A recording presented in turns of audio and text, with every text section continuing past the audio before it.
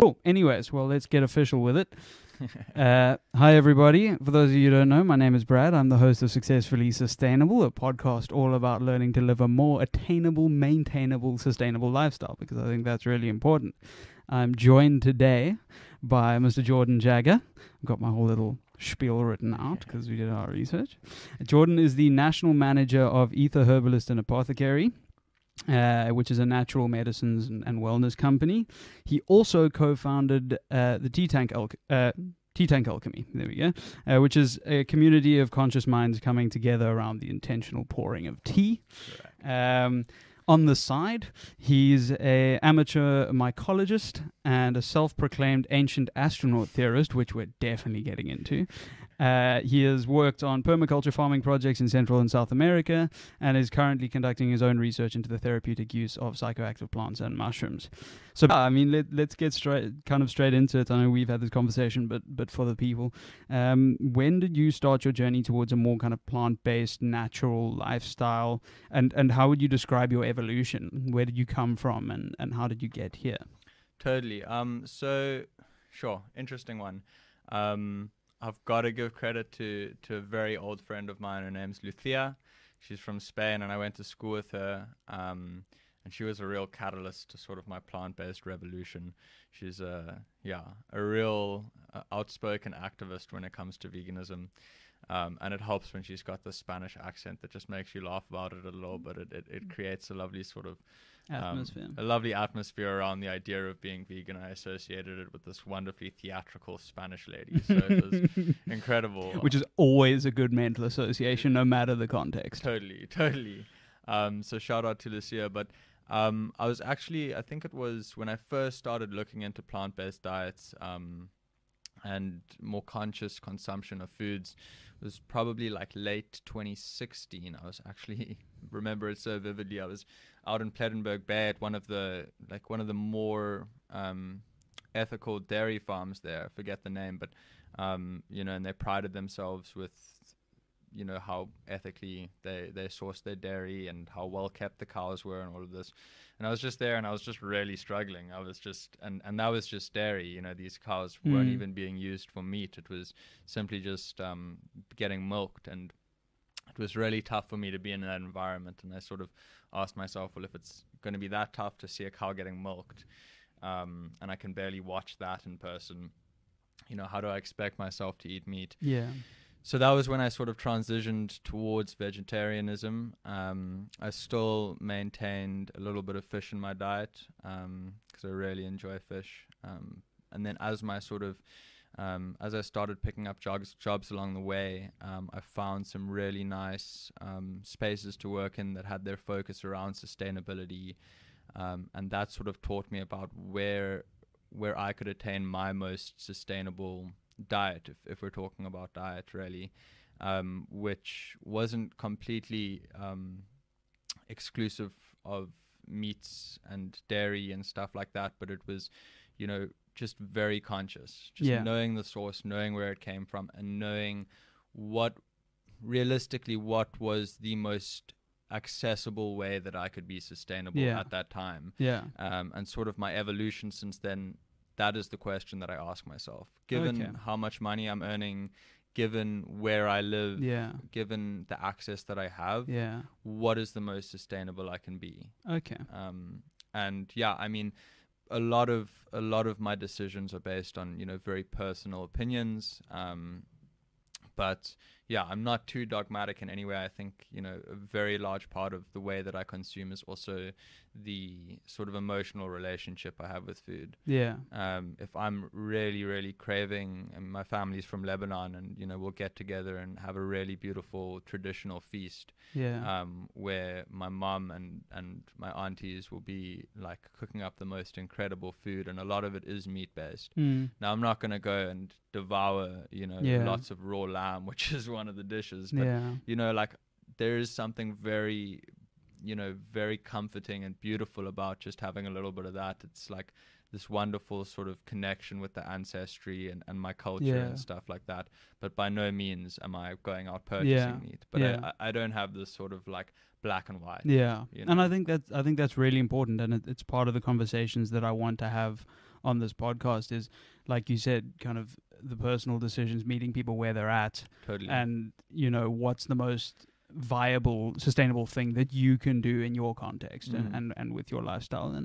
And I'm also kind of, not for exactly the same reason, but not as dogmatic. I'm also vegetarian, but food waste is worse than eating meat. So if there's going to be meat wasted a little bit, then I'll eat it because it's worse for it to be wasted. Exactly. So it kind of goes back to and regular listeners of the podcast. Well, like it's all about the context and understanding that. So are there any principles or mantras that you've held dear that have helped you kind of stay on track, that have helped be a motivator? If not, then just say no and we'll move on.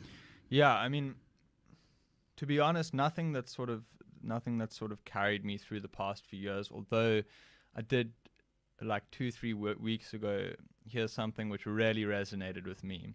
I was watching this show on Netflix. I forget the name, but it was all about sort of new age architects and how they're using different inspirations to sort of motivate their different pieces. And there was this one Israeli architect that was speaking about how she really loves sort of turning everyday adjectives and nouns into verbs.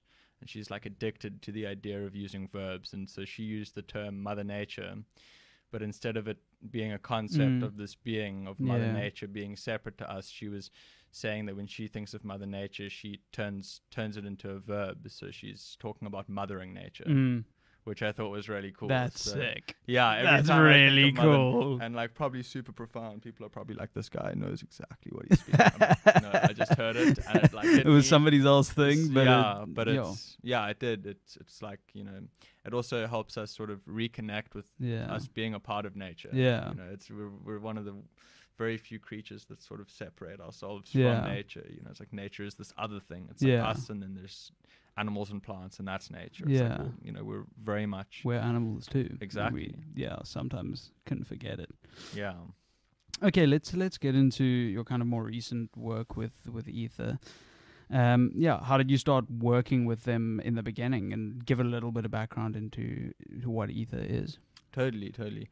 So it actually ties into that sort of the real genesis of my work with Ether, ties closely back into what we were just speaking about, which is that sort of spectrum and growth, and meeting myself where I was at the time, and not sort of being scared to disagree with my past opinions or plans and stuff like that. So I was originally when I left school, I went over to South America because I thought I wanted to be a permaculture farmer. I thought I wanted to come back home and set up my farm in Nature's Valley, sort of live off the grid, and that was going to be sort of the fundamentally the most perfect way that I could reach sustainable enlightenment. And then while I was traveling, I really enjoyed it. I had a great time. But when I came back, I realized, there's very few people that really have the luxury of being able to decide to move out of the city. Yeah. And I think that, it was more important for me to bring sustainability into the city rather than taking sustainability away from the city. And like, as far as population's concerned, there's a lot more people that can be affected by the sort of knowledge of, like, you don't have to like pack your bags and quit your job at the law firm and trek out, to the middle of nowhere to lead a sustainable life. There's different ways in which you can incorporate sustainability into your and connection with nature back into your life in the city. I'm a self-proclaimed, Cullen and Ricky, the owners of Ether, they'll laugh every time I say it, but I love the city. I'm a city rat. Like, I love waking up to the smell of piss in the morning, the sound of ambulances. It's like, I love it. I love being in that hustle and bustle. It's really something that brings me joy, and I don't want to feel guilty for it. I want to be able to be like, cool, it's great that I can enjoy that. Let me use, that very strange enjoyment of those things and bring sustainability integrate it for myself, and also show people that you don't need a big garden to have a food farm and food forest in your garden or on your property. You don't need space to have a composting bin. You don't need access to amazing transport to transport all your recycling. You don't have to build a recycling depot at home. You know, Yeah. it's like there's very accessible ways to and very affordable ways to incorporate sustainability into, you know, a townhouse, into an Yeah. apartment even. Yeah. So anyways, tying that back, I realized that I wanted to do something that was aligned with nature, aligned with returning to nature and sustainability, but not necessarily detach myself from the city life. Yeah. And it was at that point that I sort of remembered meeting Cullen and Ricky at one of the markets a few years before. And so I called them up and I was just trying my luck, and they were like, perfect timing, you know, we're really looking for someone down in Cape Town, and, you know, we're really not concerned too much with degrees and stuff like that. We're concerned with, you know, experience and the type of person and passion that you have. And, you know, we really connected and we're seeing eye to eye, and the journey's sort of taken off from there. I've been able to spend the last year and a half studying in depth the world of mushrooms and herbal medicines. You know, having Cullen and Rick's is a wonderful resource. Yeah. Having access to different podcasts, academic journals, and then also just meeting people and realizing there's going to be questions that I don't know, and it requires me to go and learn. And that's okay. And that's okay. And that's only something I can get from working with people. And, you know, in the city, I'm going to work with more people than anywhere else. So, that's pretty much my journey with Ether. And there's some really, really exciting stuff coming up. And I'm constantly learning. Every day I'm learning something new. Which is, I mean, so exciting, and it's such a privilege that that's your job. Totally. It's such a cool kind of working environment to be in. Totally. And I think there's something very sustainable about that, you know, and I mean, I think it kind of goes without saying, but, you know, the idea of doing something, you know, that you love, but also something that can bring you sort of, that you can keep learning from. Yeah. You know, like I don't see myself going anywhere else, because I feel like the work that I'm doing with Ether is sustainable for my growth as well. You know, it's not like I've decided this is what I want to be and now I'm just sitting back and I'm comfortable. It's helping with my evolution and my growth, and there's something really sustainable about that for me. Talk to us about the impact for you personally of kind of plant-based or natural medicines and tinctures. What are you using currently? What have you used? How has it impacted your physical health, mental health? Yeah, I mean, totally. I mean, yeah, I've had various different diets over the years, not for any other reason than I just go through phases of what I crave. When I was traveling, I was kind of on a strict oat diet, where it was kind of like oats once a day. It was mainly financial, but I learned to love all of the different ideas of how you can make oats taste different. So there was days I was putting cumin in my oats just because I felt like, you know, I've done the salt, I've done the sweet, and now I just need something like spicy in my oats because I'm getting sick and tired of it. But the thing that's resonated mostly with me, I mean, I love a plant-based diet, but I'm a sucker for, you know, carbs and starch. So, you know, like I'm not someone that, you know, eats salads every day and feels satisfied. I'll eat a salad every now and then. I'll eat roast veggies, but I love pasta. And, you know, that for me brings me so much satisfaction. I avoid meat as much as I can. And what I like to say is, you know, like plant-based is a wonderful term because I am plant-based. You know, I'm like 80% vegan. And when I go out to the shops, I buy vegan. I don't buy dairy and I don't buy meat products. But if there is something in the house, if I'm going to a special occasion, you know, if my mom cooks up some bacon on a Saturday morning and I have to walk in home and smell that, I'm gonna have a little nibble, you know. And it's something, there's something so nice about that, you know. And there's something so beautiful about sort of like getting rid of that sort of strict attitude, which I really love. But that's basically been my diet mostly. I mean, the herbal medicines, especially working with Ether and having access to such incredible product placement, having access to such incredible medicines. I mean, I've truly resonated with the mushrooms more than anything. Okay. It's a small part of our range, but definitely our most popular area. Tell the people what are these two? I mean, grab them and talk to the camera. Yeah, I mean, I've brought across our two products here. These are two of our three best sellers.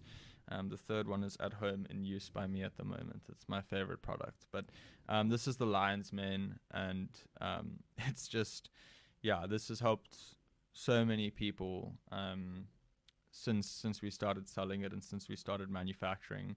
Lion's mane, it's just a mushroom on its own, and it has really, really incredible properties with regards to cognitive health.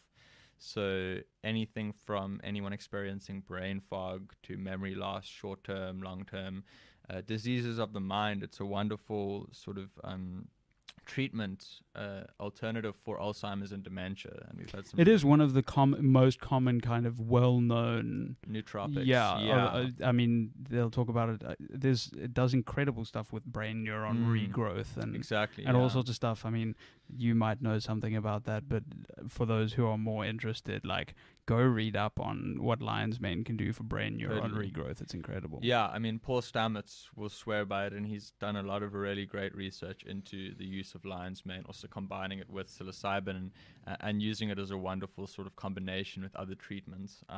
But yeah, I mean, it increases nerve growth factors, so it can actually repair damaged neurons and help you sort of regrow healthy neurons. It also, when we start to experience memory issues and leading towards more severe cases of Alzheimer's or dementia, there's a lot of plaque that sort of builds up on our neurons, and you can think of it like this thick wax. And there's proteins in lion's mane which actually dissolve this plaque and then help lubricate the neurons so that your synapses can fire again. And yeah, I mean, we've just had incredible results. Yeah. And that's for people, with actual diseases of the mind. And then if you sort of switch it back down a little bit to everyday use for someone that, just like if you smoke a little bit of, I like to use the word cannabis because it makes me sound a lot more formal than marijuana. But yes, I'm a researcher and scientist, so I use the word cannabis. And if you're a regular smoker of the cannabis, you often struggle to dream. I know a lot of friends that smoke consistently, and they haven't dreamt in a while. And I could go on a tangent about the importance of sleep and dreaming, but I'll leave it there and just say that lion's mane's a wonderful tool if you don't want to stop indulging in your cannabis to help sort of regain your dreams. Yeah.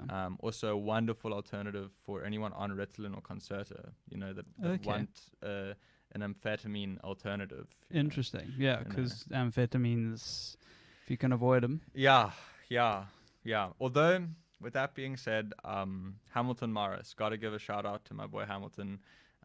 He's the journalist behind Hamilton's Pharmacopoeia on Vice. I'm sure most of you have seen some of his stuff, and something I really love about him is that he speaks about there's no such thing as a good or a bad drug. And that's really important, and I'm sure we'll get onto it a bit later about the sort of perception of herbal medicines. Like, I'm not going to say that pharmaceuticals are a terrible thing. Yeah. The pharmaceutical industry is another thing, but pharmaceuticals themselves, I think, are fantastic feats of engineering and science. But I mean, amphetamines as well. If you can avoid them, then definitely do. Yeah. So yeah, that's lion's mane. Reishi is sort of our mother Show mushroom. the camera. Product placement. Reishi, ether herbalist and apothecary. That's the thumbnail. So yeah, reishi is sort of our mother mushroom. If I had to recommend anything to anyone before they told me they had any issues, they're not coming and asking for anything specific. They're just like, listen, what can you give me? That'll be good for me. I've got no, presenting issues. Just this is I just need something. Reishi is the one. It's an incredible immune booster. I've been taking it for the last year and a half. I had my sister come down from the States to visit when I was still staying at my mom's place, and she got COVID, bless her soul. And we were all sort of isolating in the same house together. And me, my mom, and my youngest sister had been taking reishi for a year. And we were all sort of isolating together, but no masks. We were just like, hey, she's only here for 3 weeks. We may as well just get sick together and spend time together. So we were fully exposed. There's no ways that we didn't come into contact with COVID. And we all went for our antibody tests afterwards. Yeah. None of us had a single antibody. Wow.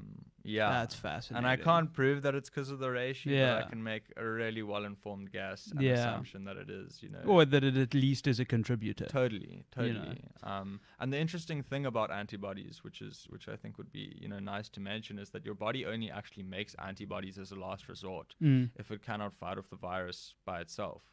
So, if you don't have antibodies, it doesn't mean you haven't come into contact with the virus. It just means that, your T cells and your K cells, they are able to fight off that virus before your body has to, inevitably produce antibodies as this last resort. Yeah. So it's not that we hadn't come in contact with the virus. It's impossible that we hadn't. We're eating together, Yeah.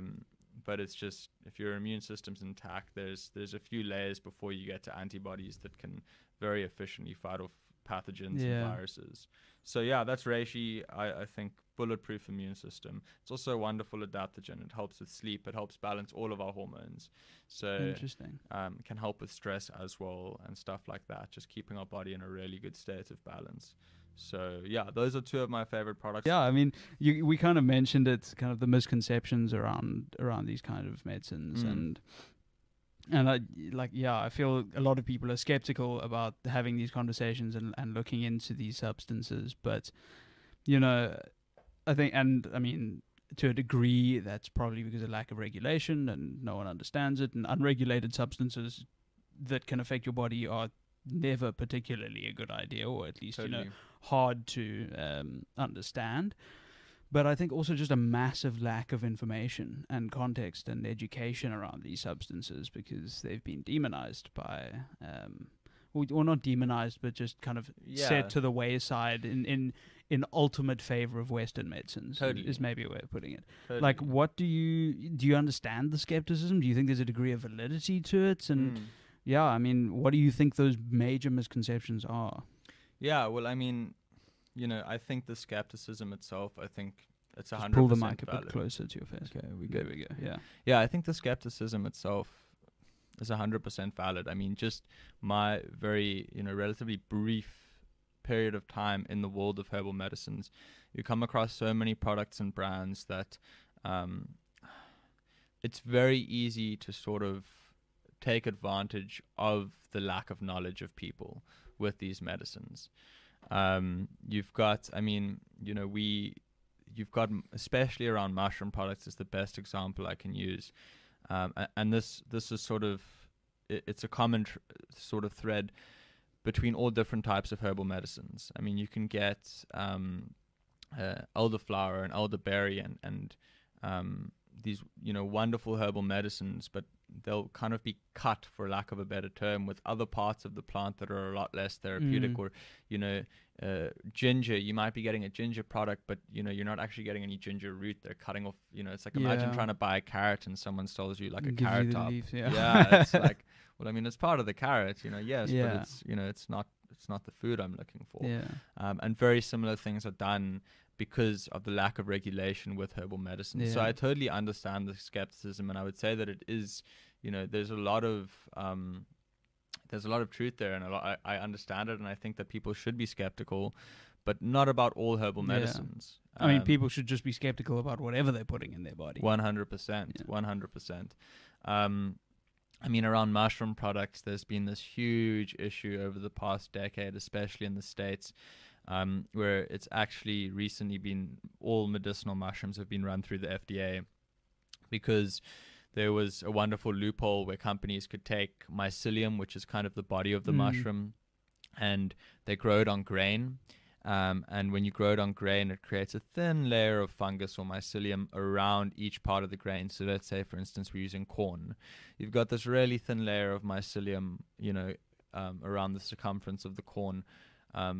But it volume-wise, it's not very much. And there's no way of separating the mycelium from the grain. So they'll grow a jar of fungus that's this big, thick, white brick of mycelium. Or looks like it. Looks like it, exactly. And because they can't separate the grain, they grind it all up together. And what you end up with is a product that's usually served in capsules, and it's 70% grain and 30% mycelium. Yeah. So every day you think you're taking your mushroom medicine that is giving you these wonderful benefits, and you're just, you're consuming a capsule of ground up rice or ground up corn.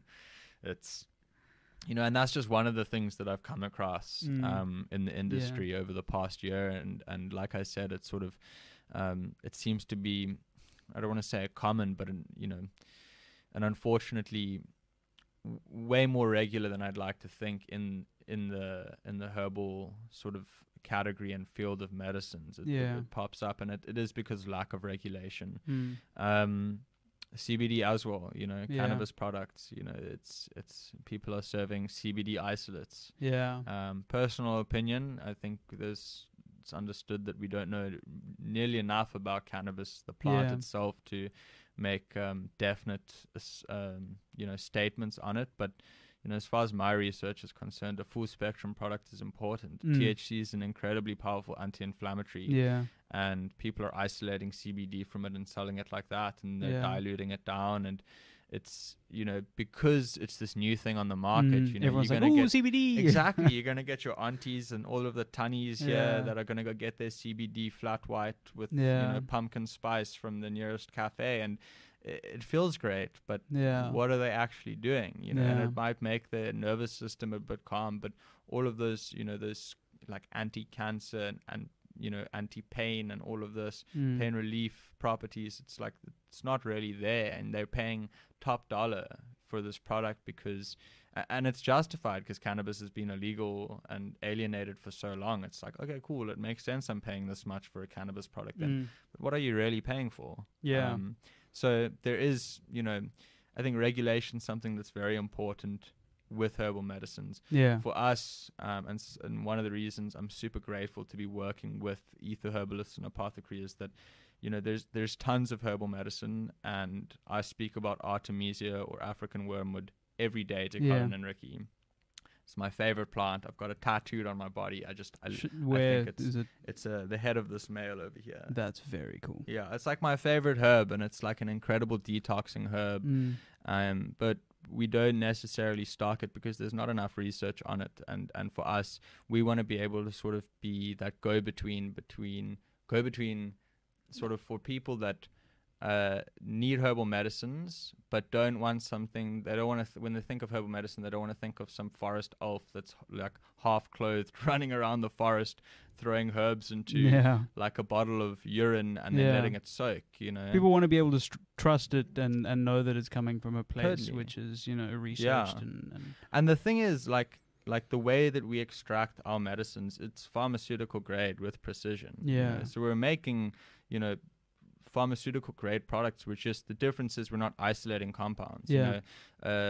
Aspirin, very common painkiller and anti-inflammatory, is taken from willow bark, and you can get the exact same properties, just slightly less potent if you make a willow bark extract.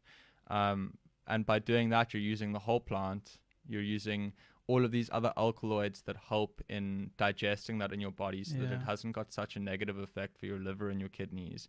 And you're still getting those really active sort of alkaloids and polysaccharides and phytochemicals. And you know what you're putting in. Exactly. And you're consuming that plant or that mushroom in its entirety, in the way that it was designed to be consumed. You're not taking this mushroom and trying to find this very specific chemical that's in there and extracting it into a pill. You're consuming it as nature has designed it to be consumed, and you're receiving the therapeutic value. But it is important that the way that these medicines are extracted and the way that they're tested is, accurate. And that is my biggest thing. Like in the herbal, the world of herbal medicine, in the world of all of this, it needs to be accurate. That's my issue with Seaspiracy, there we go, pop culture reference. Drops mic. That's my issue with stuff like Seaspiracy and What the Health and Cowspiracy. And I haven't done too much research into it, but every time these documentaries come out, they blow people's minds, and that sort of shocking nature of it is important. But then like the months go on and you slowly start to realize that people are coming and like placing lawsuits because so much of the evidence in there was taken out of context, and it's completely skewed, or the interviews that they're having with these big fisheries and the CEOs of these big fisheries are completely manipulated by the editors. And it's just like you have such a pure, such a wonderful concept and message and like goal, but you've got to have accuracy and integrity. And I think that is one of my biggest issues with the sustainability movement today. Yeah. Don't shoot yourself in the foot for the short-term reward. This is a long haul. We've got a long journey ahead of us towards sustainability, and things like this, it is a complete one step forward, two steps back. Yeah. No, I can't argue with family members who won't go, eat a little bit less meat if they, if all of these things come out saying that movie and that show and this piece of evidence is a complete hoax. Yeah. It's like, I can't argue with them, and I've got to give them validation. I'm like, you're right. This thing that I was using to try and convince you guys, it's factually incorrect. Yeah. And at that point, we're moving backwards in the long run. Absolutely. Yeah. I'm going to give you, if you want to go to the bathroom, you can have a quick break. I'm just going to check the cameras. Make sure everything's happy. Take some water if you need. Are we good? Are we flowing good? It feels good to me. Yeah, man. I go on random tangents, but sometimes, yeah, I was about to say, and then I think of like a Joe Rogan podcast, and they spend 15 minutes speaking about like the Anunnaki people. Yeah, I'll go for. I listened to that episode with Hamilton. It was interesting, and it was amazing because like my best thing is Joe's like this wonderful self-proclaimed activist of psychedelics. Yeah. And then when Hamilton came on, he completely humbled him. He's like, yeah, psychedelics are great, but you don't have to completely bash, opioids or pharmaceuticals. It's like the industry is terrible. Yeah. They're a lot more addictive. Yeah, but they're incredible feats of chemistry. Totally. I was listening to Neil deGrasse Tyson. I don't know if you've heard that episode. I love Neil. It's a fascinating episode, and he was talking about how, I've completely lost my train of thought. It just went, I need some lines, man. What was he saying? It was about... he was saying... Joe was talking to him about, like at some point, do you think we'll become a little bit... like almost cyborg? We'll have like different things in our bodies that aren't natural and whatever. And Neil just went like, dude, you don't realize, like, chemistry has already made us symbiotic. Like, we live double the length we did. Totally. Purely because of pharmaceuticals. Yeah. Like, totally. They've massively improved the quality of human life. They've improved equality, between men and women, the pill. Mm-hmm.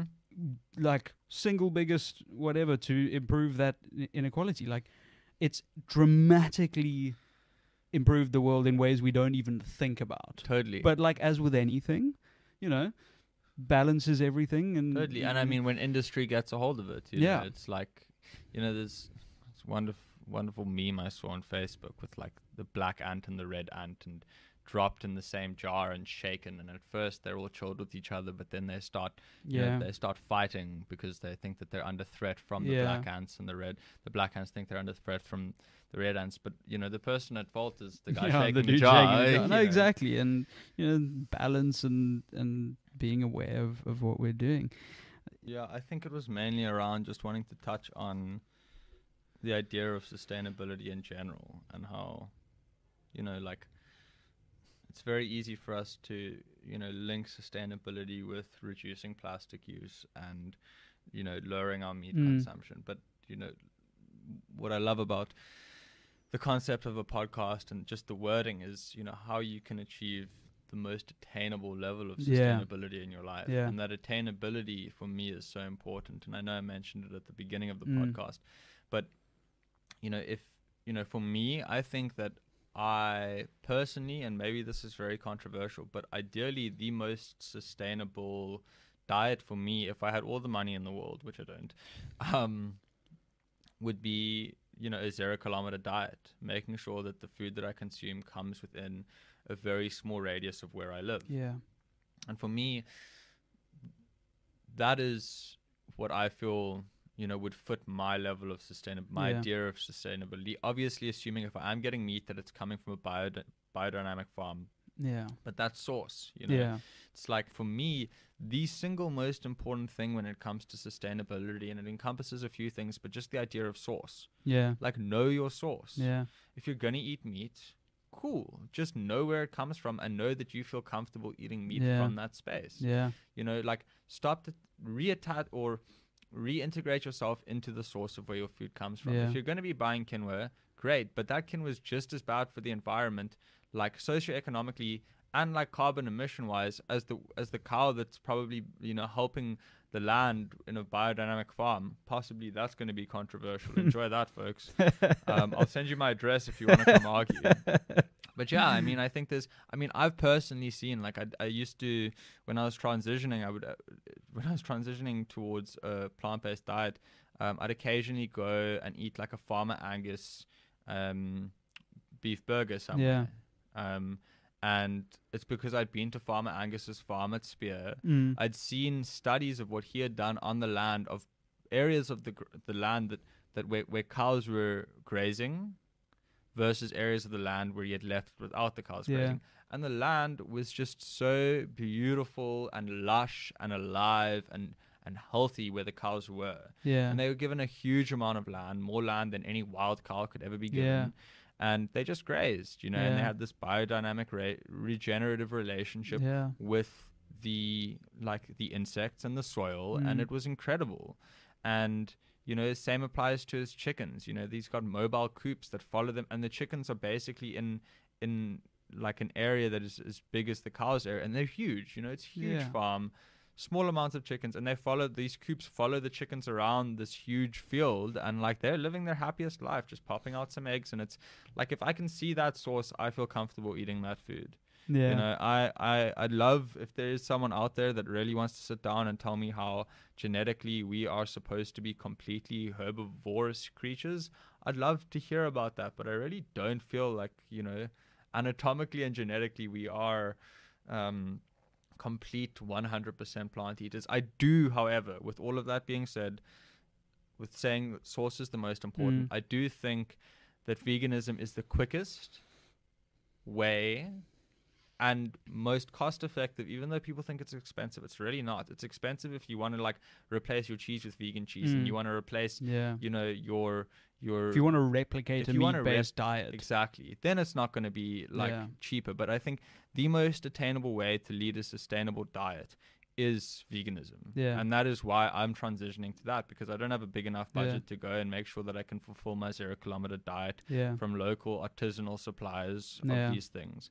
But if you do have the money and you're buying beef from a really reputable regenerative biodynamic farm, good on you. You know, but that it's all of the factors that come into play when we talk about sustainability. It's like, what is attainable for you socioeconomically, financially, you know, culturally. I think culturally is a huge one that we miss a lot. You know? It's all understanding and context. And it's so funny. It's like we evolved eating meat. It's like, if you evolve doing anything, like just the concept of evolution is change. You know, it's change and growth over time. Maybe we don't need that much meat anymore. Maybe we don't need meat at all anymore. And I think, you know, the amount of people that have a plant-based diet are wonderful advocates for this. You know, I think, you know, it's not to say I feel like one is necessarily 10 times or significantly healthier than the other. Personally, how it resonates with my body is that it is. I do feel healthier. I do feel like stronger and more energized on a plant-based diet, and I feel like I can lead this plant-based diet sustainably through the rest of my life, and that's okay. But you know, I also need to be okay in accepting that, you know, some people might struggle a lot more genetically or biologically. Their bodies may actually crave meat on a deep cellular level more than mine. Not an excuse to, you know, continuously eat excessive amounts of meat, but just understanding that everybody's different. Understanding that evolution, you know, it is change. You know, so and adapting best to the exactly. And now we need to adapt to keep this, you know, this floating spaceship in the middle of the flipping universe. To keep mothering Earth. To keep mothering Earth. That landed nicely. Full circle.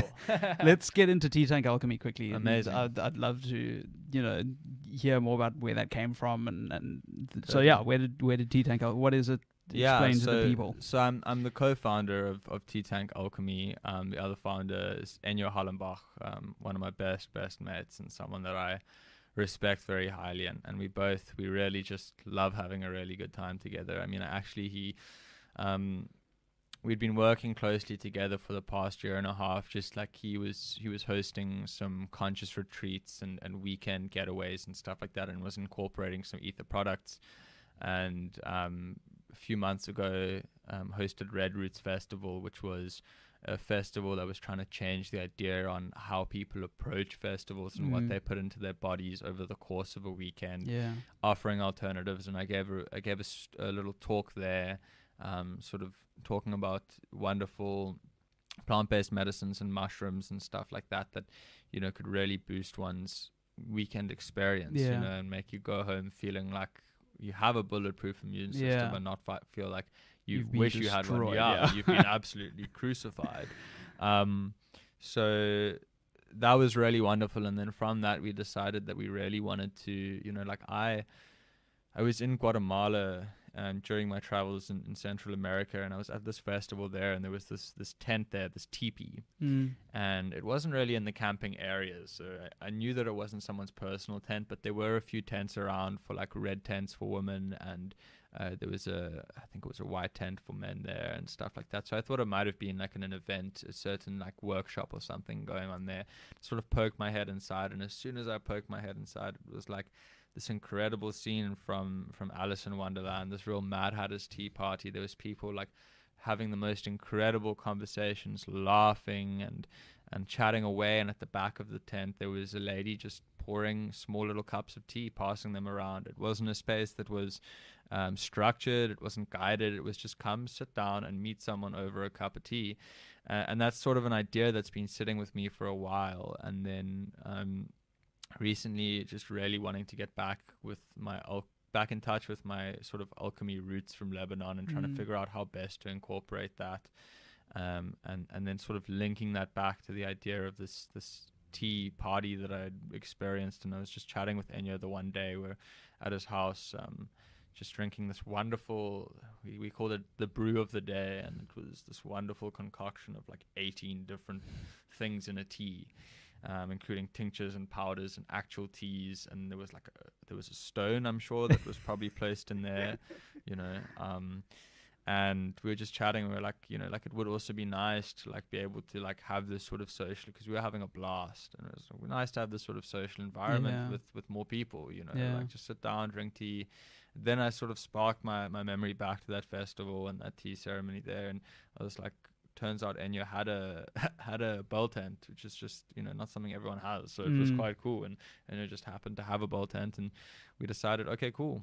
Enya's very much a go-getter and someone that will make something happen in no time. So it was a Friday, I think, when we were having that cup of tea, and he's like, cool, Sunday, let's make it happen. And I was like, dude, we don't have enough time to like let people know.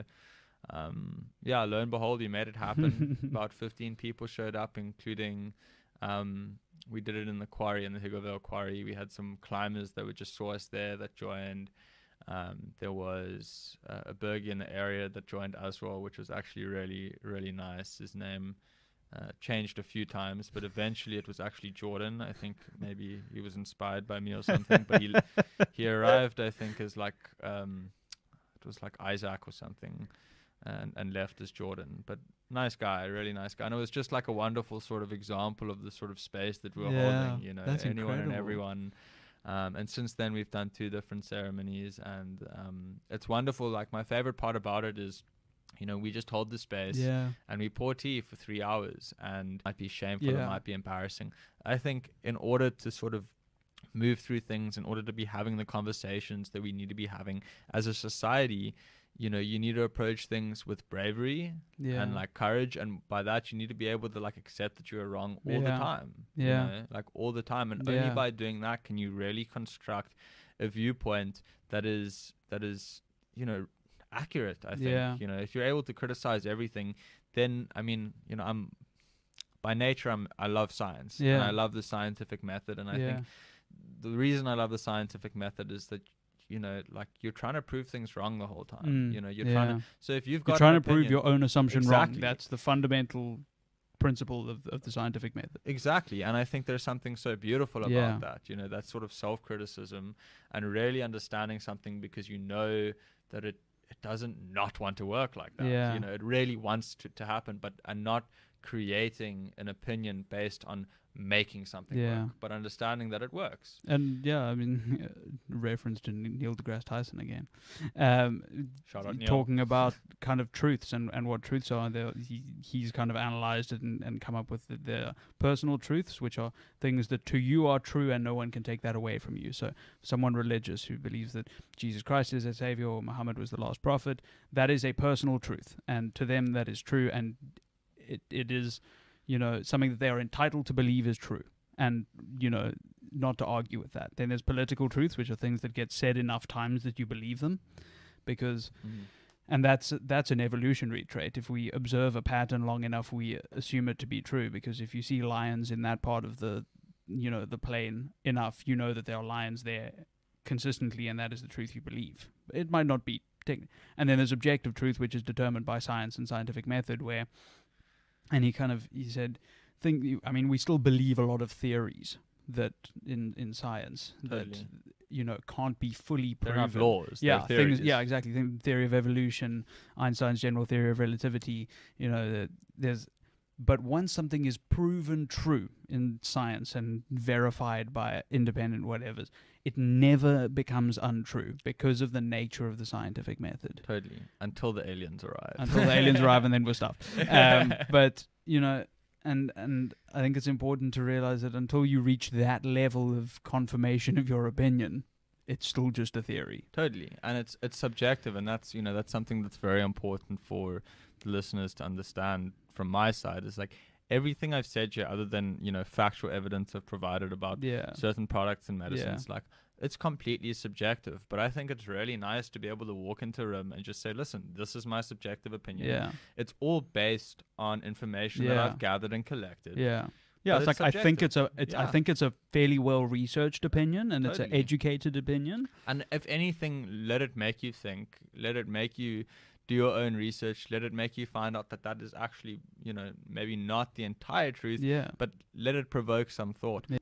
So we're gonna start wrapping things up-ish. I mean, firstly, we've talked about a couple of people and organizations and stuff, but here's your opportunity to give a shout out to anybody organizations, people, brands, whatever, that are just in the sustainability space that are doing really cool work that you think just deserves more recognition. Totally. I mean, one of and my also I'm going to steal all of them and email them to come be on the podcast. I can connect those dots for you very easily. I think I spend a lot of time working with different clients that stock our products, and some that have really stood out, the likes of Science Community, taking that sort of more know your source sort of approach with regards to very sustainably sourced meats and stuff like that. It's a grocery store in Sea Point, Science Community. JP Bolus, the owner of Science, just an incredible guy that's sort of at the forefront of everything sustainable, and I really appreciate that. Someone I also cannot not mention is Paul from Nude Foods. I just think he's an incredible guy, and the thing that I love about Paul that I think makes him stand out is that even though he's running this wonderfully successful business, he is one of the very few people I know that eats, sleeps, and breathes his brand, and you see that in the humble way that he goes about life, the way that he himself, Nude Foods, for anyone that doesn't know, it's a plastic-free grocery store, completely plastic-free, and he's going about things. The car that he drives, his plastic consumption is like pretty much zero. Like the life that he leads is so beautifully, in alignment, with his brand, and I respect that so much, especially someone that's got such a wonderfully successful and established business to be able to still uphold such a humble and sustainable lifestyle. I really respect that a lot. Those are two of the bigger brands that I've just I've grown up around and really appreciate and respect. Some guys that I think don't get really enough recognition at all. Cosmic Bazaar, they are very close friends of ours at Ether, and Dylan is the founder. He's doing some really incredible stuff with regards to supplying package-free, really accessibly priced, healthy grains and medicines, ethnobotanics, just a really wonderful space, and it's proper grassroots company. They're starting from the bottom. They're growing organically, and I think that they deserve all the support they can get. It's run by good people, and they really aren't fighting for to be business tycoons. They really just want to make a difference. The amount of favors that they would do for people just in sort of the fight for sustainability is incredible. I've also got just some other friends that I'd really love to mention. Doug Byrne, Null Shampoo and Soap is changing the way that we use cosmetics and amenity products, package free and back to the source. The products that he's using is really empowering communities in KZN. Good friend of mine, Oliver Kopp, the manager of Hanneman Co. Bread, also a really wonderful initiative with sustainability at its forefront. So those are some of my favorite oat milk. Shout out to you guys, because best oat milk in the world, and that is a wonderful example of taking sustainability to the next level. Oat milk was the next best thing, but it required Tetra packaging, which is like it's shocking, and there's not many ways you can get around that. And oat for the past year and a half, 2 years has been very stubborn in the fact that they won't convert to a Tetra Pak, and they've kept selling their oat milk, in wine bottles, and stayed true to themselves. And I really have so much respect for them as someone that is not only supplying a wonderful dairy alternative, but is full circle running a sustainable business by also reducing their use of plastic and packaging and stuff like that. So those are just some brands that I think are really taking things to the next level, and also some really nice young entrepreneurs that I think deserve all the credit they can get and support at this time. Amen. Cool. Thank you for the shout outs. The last kind of segment second last, 3 to 5 tips from you personally as to like little implementations that people can take, little actions that are attainable and maintainable ways of making their lifestyle just a little bit more sustainable. Okay. Sure. I mean, obviously there's so many little things that you can list, and if it does become part of a lifestyle, sometimes you forget exactly what you're doing. But I think something that's really important is reducing plastic consumption and taking plastic out of the system. Reduce, reuse, recycle is great, but just like reduce is try reduce important. And then reuse. Yeah, exactly. Like recycling plastic, I don't have enough time to go into how shocking that is, and like how much of a scam the actual recycling of plastic is, the amount of carbon emissions that it gives off. We need to stop putting plastic into the system. We need to take it out of circulation completely. Obviously, this is a process. This is something that takes time. So the least that you can do is reduce your plastic intake, whether it's, Pick and Pay are doing great things now. There's certain segments of some Pick and Pays where you can do package-free shopping. That's great. Nude Foods is obviously a wonderful space to get everything plastic-free. And if you are going to be reusing your plastic, do things like eco-bricking and just reusing Tupperwares and plastic packets and stuff like that. But try your best to cut plastic completely out of your life, at least single-use plastics.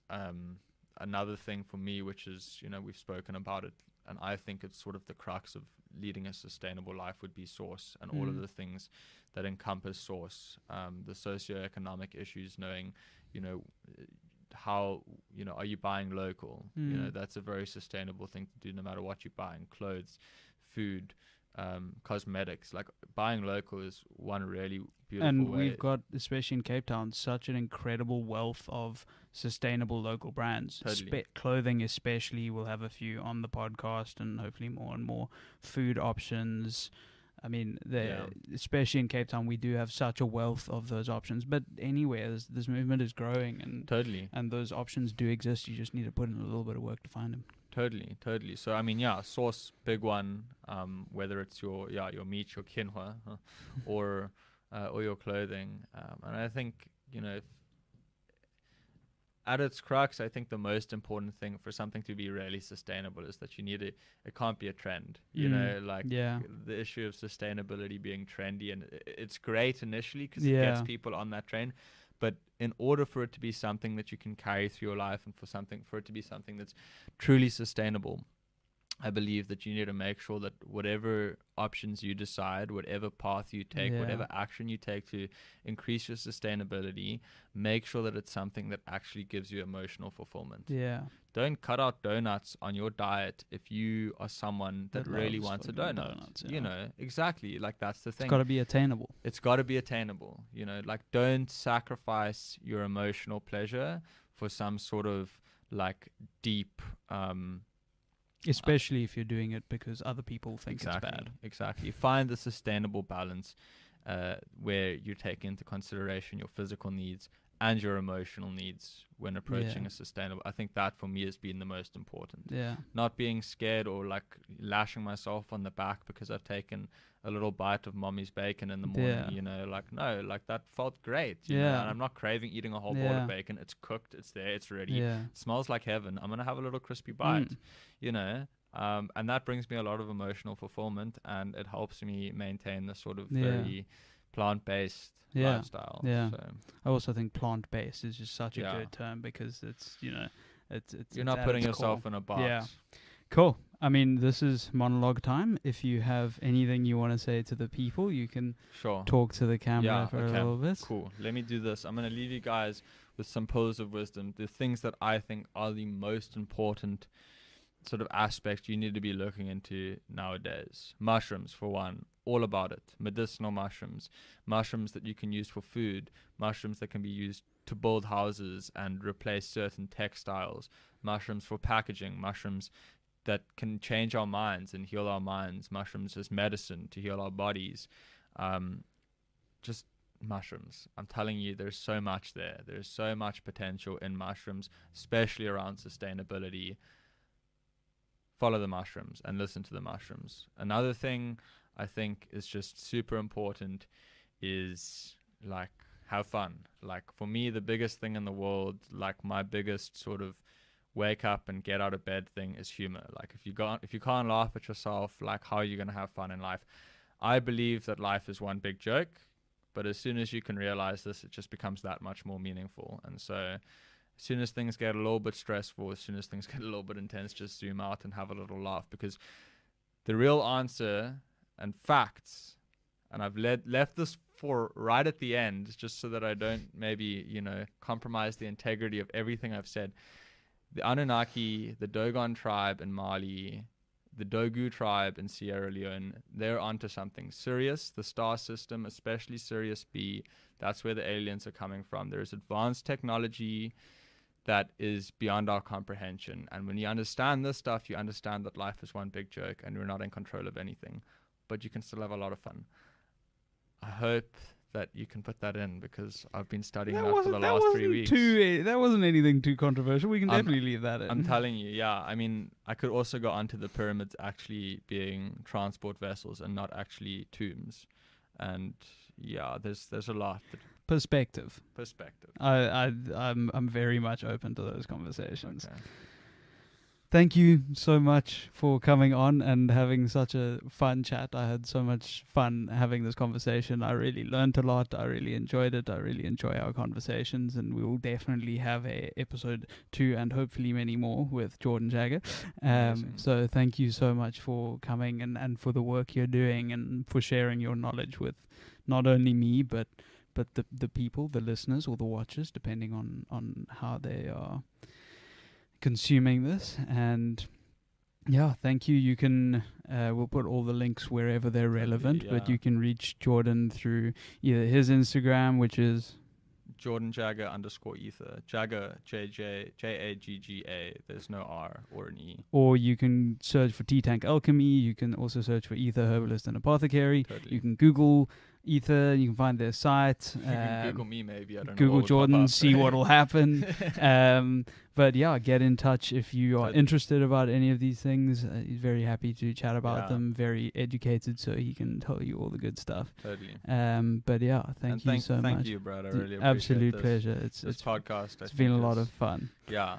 You're going places. Thank with this you. Podcast, Appreciate and I really it. appreciate the message that you're putting out there. Thank you. Yeah. And sort of talking about serious things in a very, very comfortable way. Yeah. I think a very And I think approachable way. that's how we need to do it. Mm. Thank you to the listener for being a part of the conversation. Yes, thank and you to you guys for listening to me for so long. If you have made it to the end. Thank you. Yeah. Thank you for listening to Successfully Sustainable. Make sure you like us and share it and subscribe and do all those things, because we're going to be talking to even more very interesting people about very interesting things and fun ways to make your life a little bit more sustainable.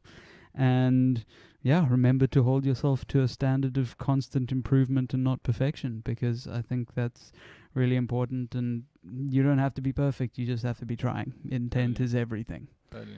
Thank you so much for listening. Remember to Mother Nature. Oh, that's it. That's the end. Shantae away.